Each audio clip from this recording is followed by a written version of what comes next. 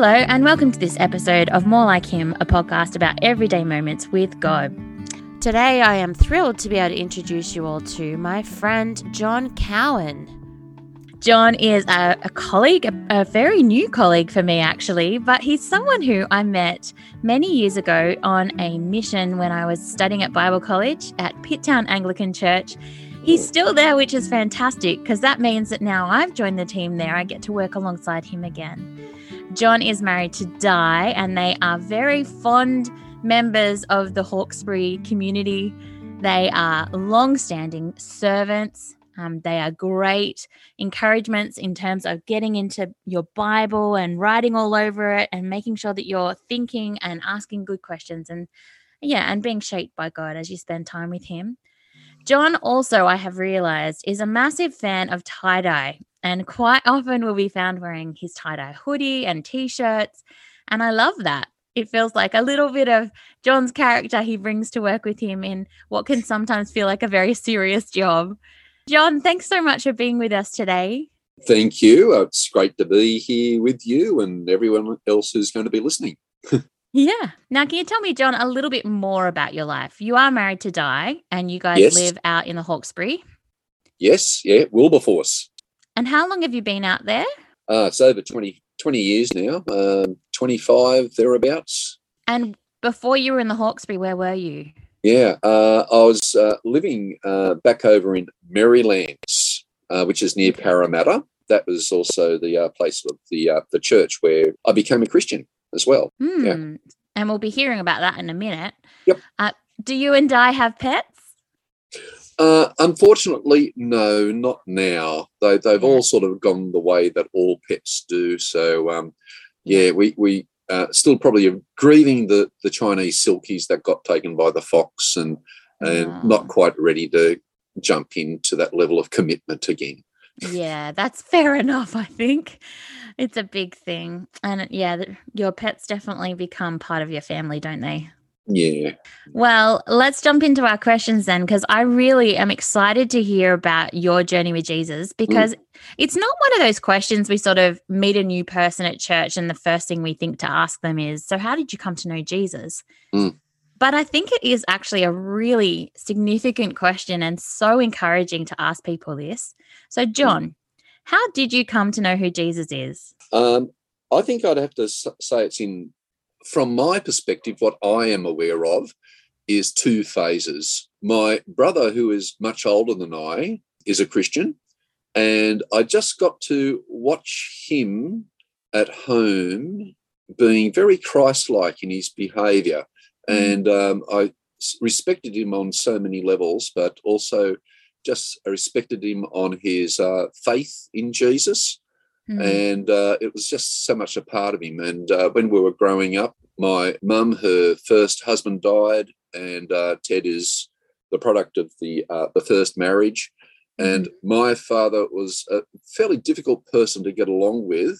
And it's the interactions of Ted and my father, I think, that I saw him being incredibly patient. And I always thought, I'd love to have that patience. Where does he get that from? So that was very early on. That's the first ongoing phase. And the second phase was when I was in high school, and a friend, Wayne, asked me to go along to a growth group at the local church. And it was just before I was 17. And then that just everything opened up. Things began to click together, and I had a real thirst, hunger for getting into the Bible, where I was just convinced at that stage that if I'm going to learn anything about God, that's where it's going to be. And I think it was a couple of weeks after I started going to the youth group that, I made the commitment one night. I just remember very clearly in bed having read, and it just sounds so... I don't know. It was John 3:16. I was reading through John, and I got to chapter 3, and I was just reading about Jesus and his talk with Nicodemus, and John 3:16 just hit me that God loved me as being part of this world so much he sent Jesus. And it was that time I just thought, he's the one to hitch my life to. So was it the part of seeing how Jesus like you did for Nicodemus, went to all people and, it didn't matter what you were like, and he had a place for you. In fact, wanted you to be a part of his family so much that he would give his life for you. Was it that kind of? Yeah. I mean, part of it certainly is that he was accepting of me as I was. Yeah. And probably coming from a fairly dysfunctional family, it was pretty amazing to think that someone would accept you on the basis of, well, they love you. Yeah. Yeah. And that's something that just really hit me. I mean, John 3, it just sounds so sort of, I know, so common, John 3:16, but that's the one that did it.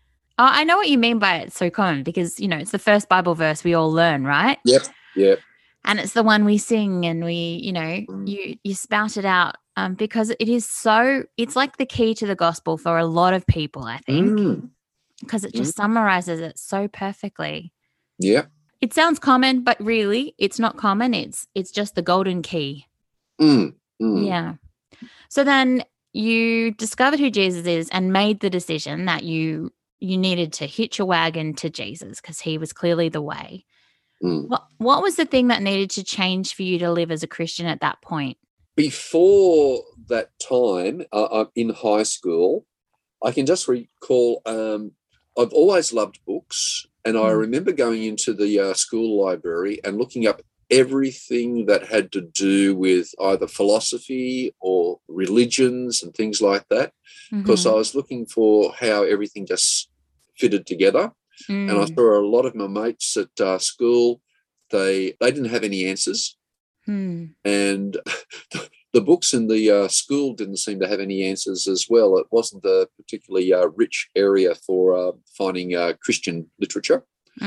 But I did get the impression that, it's in the Bible that I'm going to actually find the God of the Bible. And he's the one that, again, I guess thinking back to my brother Ted, his God was the God of that Bible, and I wanted to get to know him. And I know that as you sit with the Bible, you do write all over it and you mark it up and you take notes. Is that something you've always done because of this desire to really know who God is? Yeah. Look, it's interesting that you asked that question because in our growth group, the question came up about with the first time you read Leviticus, and I'm thinking I read Leviticus in the first 6 months of me becoming a Christian. And before then, I'd been given this little booklet, this little pamphlet called Don't Read That Book, which was the perspective from a demon encouraging people not to read the Bible. But really a Christian book. So at the very end, it said, now, if you want to read the Bible, here's what you can do.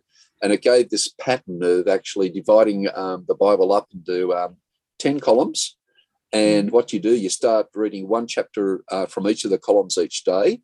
And they suggested, say you don't forget anything and try to find combinations, have some sort of a color code. And I just remember that red was salvation. Yep. And I remember when I went through Leviticus, there was a lot of red. Oh, yeah. Yeah.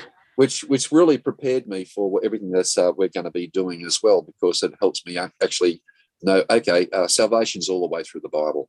Yeah, that's so cool. That's really, really cool. I love that you've had a color code system that stuck with you the whole time. That's really... Yeah. It's changed a little bit. Started off with 7 colors. Now it's 11. Okay. Yep. A bit more detail to things now. Yeah. Okay. So how did then this change affect your life as a whole? Yeah. Sorry, that was your original question. It helped me just to focus on what life is all about. I was confused before, and a lot of the confusion just sort of evaporated. And I remember one of the first things that happened when I became a Christian, the event at school was that people were also asking a lot of questions about the meaning of life, and it came up in general studies in school. And I remember the teacher of our general studies actually asking the class, and it came on the subject of abortion, of all things. Young Christian. I've been a Christian for a couple of months. Yeah. And she did what no teacher probably would do today. I think she actually said, so does anyone have any objections to abortion? Oh. And I was the only one in the class that stuck up my hand, but my hand felt like it was made out of lead at that time. Bet. And if there's one thing that sort of really showed the difference in my life at that point was I was always someone who probably went along with the crowd. Yeah. And at that point, when she said, "Why don't you?" in my fumbling, bumbling attempt to try to explain my change of life, the direction and where I get my input about what's right and what's wrong, I said, "Well, I'm a Christian." That was hard enough to get out. Yeah. But as soon as I did that, it sort of, after that, I just said, and I think as I've read the Bible, that my life is not my own and no life is anyone's own except for God. And I think, even as I'm saying that, I bumbled it much more when I said it. Yeah. And I just remember her, she got very embarrassed Hmm. and the class got very interested. Oh, really? Her response was, "Well, I don't know if that's relevant," which in her embarrassment. But I was just asked so many questions after that at lunchtime, I just remember. And somehow at that point, I knew my life has changed in that somehow from this point, I have become a representative for Christianity and for Jesus at that point. And I didn't think I would ever do something that would put me out of in the limelight or out of the normal sort of way that people were thinking and people were expected to behave. That was a big change for me, I think. Particularly because you're remembering this as a moment when you're a teenager. Like that seems such a huge topic to talk about with teenagers because, I mean, at that point, I'm not even confident that I would have understood what an abortion was, let alone had an opinion about whether I object to it or not, other than maybe mimicking my parents' opinion if I'd heard them talk about it. But to be able to reflect on it and see how actually God shaped your response is pretty amazing. Yeah, yeah. Well, that leads incredibly well into our next question, which is, how have you seen God working through your life and impacting you since that moment? Yeah. I find that at different times in my life, people have, when they know that you're a Christian, you're expected to sort of know the answers. And when you become a Christian, you realise all of a sudden you don't know all the answers. But the great thing about it is that you can approach anyone's question with a different attitude of, I don't know all the answers, but I know who does. So I guess I'm hoping that my influences have been that even if I haven't been able to answer people's questions, I've been able to point people to the one who holds all the answers. And if he chooses to give you an answer, then he's the one who's going to be able to. And I know as far as the frequency goes, it probably happens more and more in scripture classes because I'm exposed to heaps and heaps of people, kids during scripture classes, and they have an amazing array of questions.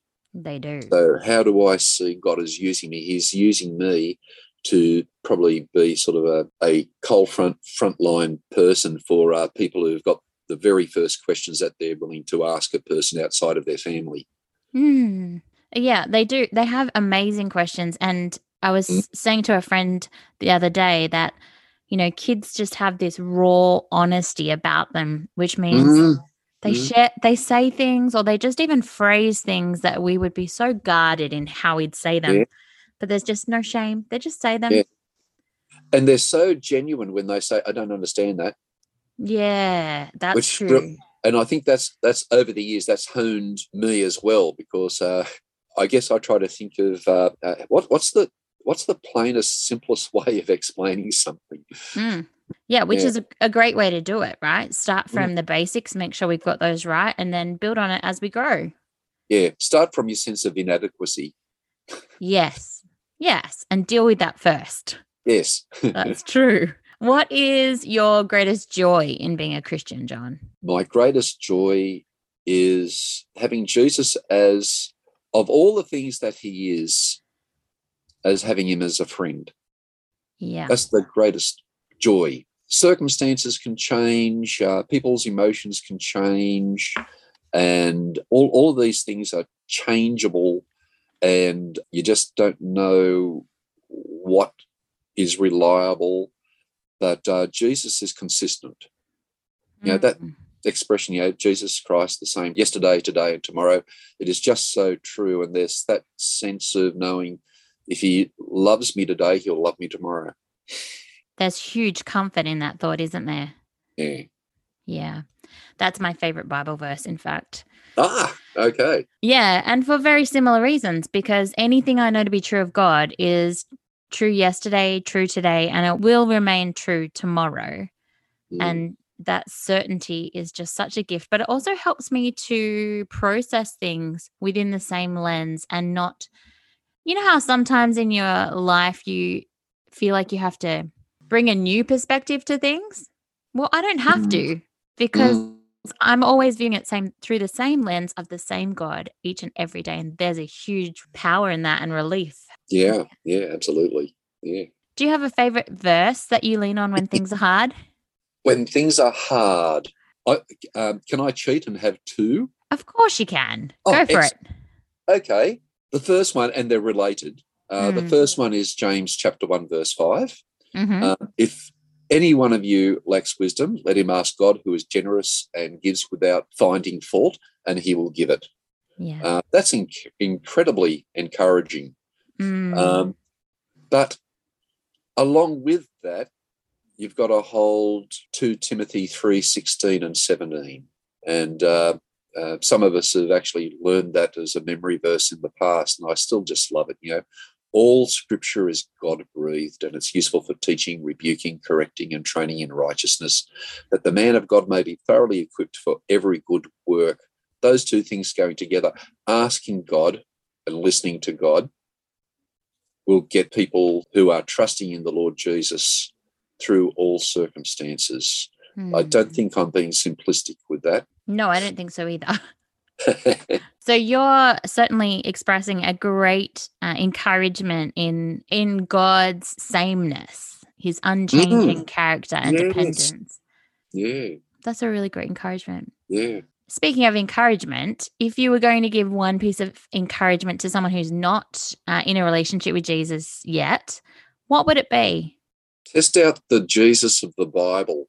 Don't go to secondary sources. Go to Mark, which is the shortest account, so you sort of come up against Jesus the quickest. I'm not saying that Mark is better than the other Gospels, but it's certainly the one that brings you very quickly into face-to-face with Jesus, because that's got to be the beginning and the end of anyone who's trying to seek out Jesus. Seek out the place where he's found. Don't seek in the dark, seek in the light. Seek where it is. Yeah. That's right. And Mark's nice and short as well. Shorter. Yeah, that's true. How has all of the stuff we've been talking about, how has God's word and how has being able to depend on God because he doesn't change, how has all of this worked together to shape you to be more like him? To be more like Jesus, it sounds very repetitive, but you've got to know Jesus. You've got to know the real Jesus. And he's always the one that you measure up to. You don't try to measure up to anyone else, because sooner or later you use someone else as put them on a pedestal or whatever. Everyone's got clay feet. Yeah. Except Jesus. And he'll never disappoint you. So just keeping a clear focus on who Jesus is, having a clear picture and learning more and more, getting into the pre-existence, the birth, the life, the death, and the resurrection and the return of Jesus is everything that's going to keep you stable in the Christian life. And just because the Bible, we come to the end of Revelation and that's the end of the book, it doesn't mean the story is over, does it? It's really it's the end of the beginning. This nearly sounds like something that C.S. Lewis would have said in one of his Narnia books. In the last book, The Last Battle, and at the very end, Lewis is winding up everything that happens in Narnia, and they've come into the real Narnia, which is a picture of heaven. And just that line, I can't recall it word for word, but the idea is every day was better than the day before, and the day before was perfect. Yeah, wow. How do you? Yeah, that's pretty cool. And I'm hearing in that also you saying that we don't stop learning new things when we keep coming back to God's word. No, it's far too big for us to be able to absorb all in one go.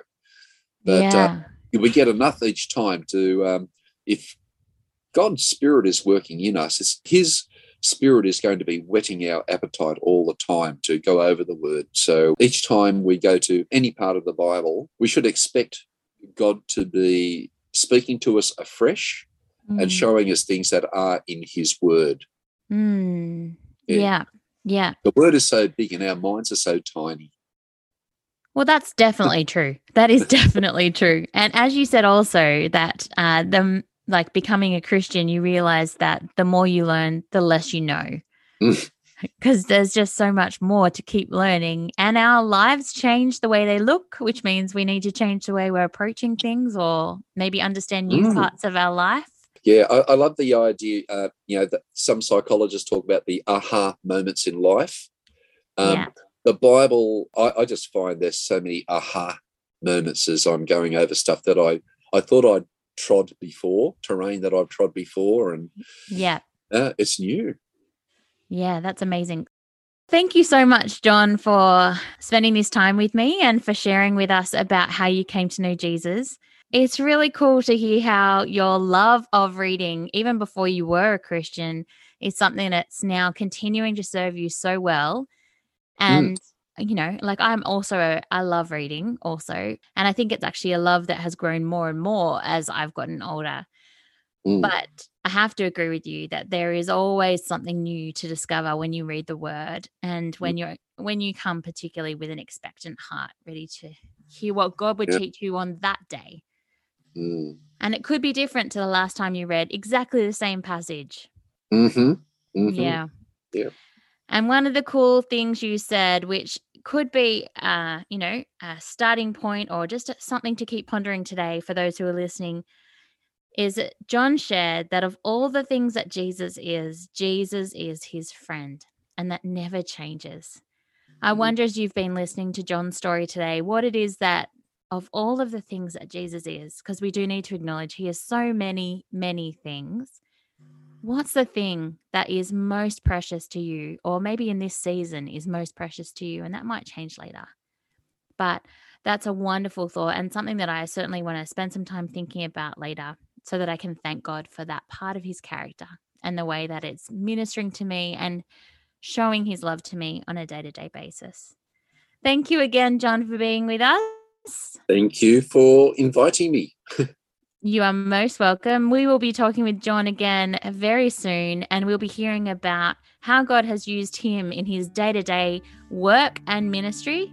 So I hope that you can join us again for that. Until then, take care.